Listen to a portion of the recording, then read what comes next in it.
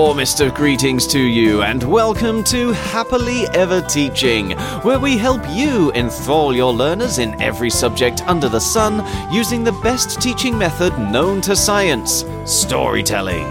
To do this, we feature special guest educators who are passionately keen for your children to become amazing and successful human beings. I am storyteller Chip Cahoon, and with me this week is...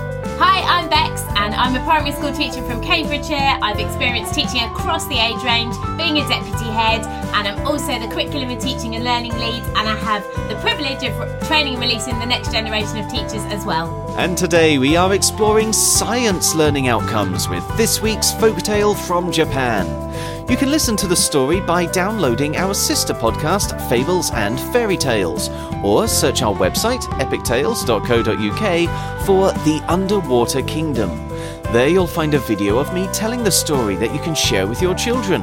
And if you sign up as an Epic Educator, you'll also get a copy as an ebook or paperback illustrated by Winnie the Witch's very own Corky Paul, as well as the full audiobook for you to download at any time, and even some tips for telling the story yourself. Right now, though, let's continue our discussion with Bex here by seeing what science we can learn with Yuroshima's help. And there's got to be a lot, because, I mean, the underwater world is just brimming with science, isn't there? I mean, right from the very start, for me, he gets into a boat. Just the science of being on the surface of the water and not sinking. That's something, isn't it? Yeah, definitely is. And which material would be the best to build his boat out of? So you could start there with any age group of children, and you could think about what's his boat made of, what can't it be made of. So looking at, there's a materials unit in every year group, all the way from our early years children to our year 6 children. So you could be looking at the best materials for a boat. What materials would you use for boats in 700 years ago in Japan as well? What materials would they have? What materials wouldn't they have? So particularly with your Key Stage 2 children, you can give them a few more parameters and give them a bit of the history and the context of the story. And with your younger children, our 4 to 7 year olds, you can be thinking about the floating and sinking idea, and then the waterproof, not waterproof, leading on to the this is the materials you have, what would be best to build the boat out of. So you can start off with materials. You can even think about the materials underwater. So what could you use to build a palace out of? What would be available to the underwater community to be able to build their dragon palace out of? What would they have used? Would they have used coral? Would they have used sand? Can they make wet sand stand up? Are they... How are they building this? I mean, I can see role plays in our 4 to 7 year olds classrooms, year 1, year 2 and early years, and having things they can make their own dragon palaces out of for different materials. And how's it going to stay up underwater? Even in your water tray, you can build one. The shape of things is important as well, though, isn't it? Because even the heaviest materials can float on water if you put them into a certain shape. So that could be a fun experiment to have. And thinking of the shape of the Dragon Palace, that's got to be underwater. Plenty of opportunities there.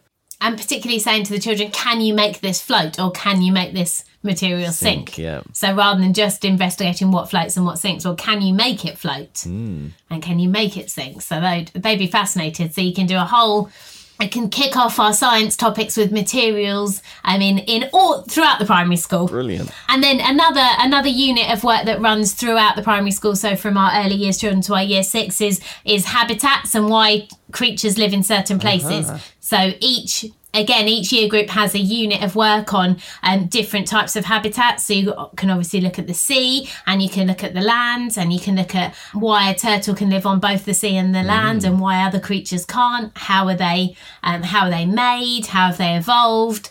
With your younger children, you might want to do some sorting and classifying. So you might want to do, these creatures can live in the sea and these can't, and then get them to explain and understand why they can live in the sea and why they can't.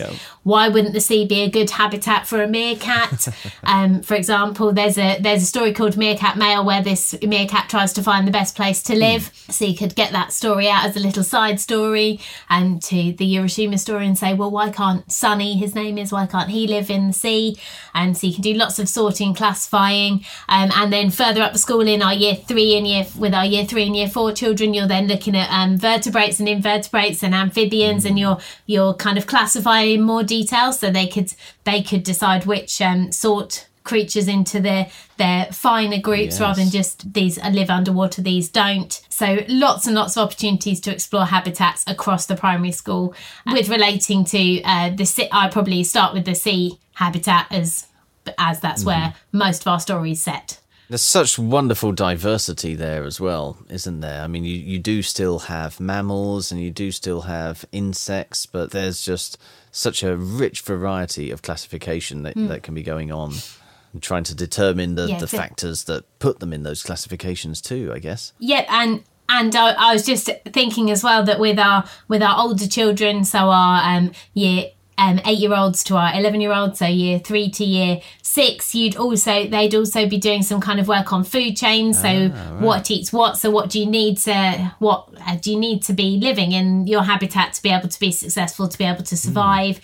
And then you can also do some like identification keys where the children can use the science knowledge that they have about a habitat and about a certain creature that lives in the sea, and they have to. You identify it by kind of going down a little map. So like, does it have fins? Yes or no? And then does it have gills? Yes or no? I mean, hopefully their little kind of keys would be much more detailed than mine that I just modelled. But just giving them all that wealth of knowledge and then getting, I guess it's kind of like the riddles that we were talking about a couple of days ago in the English. Like actually guessing trying to get someone to work backwards to which creature they want to identify.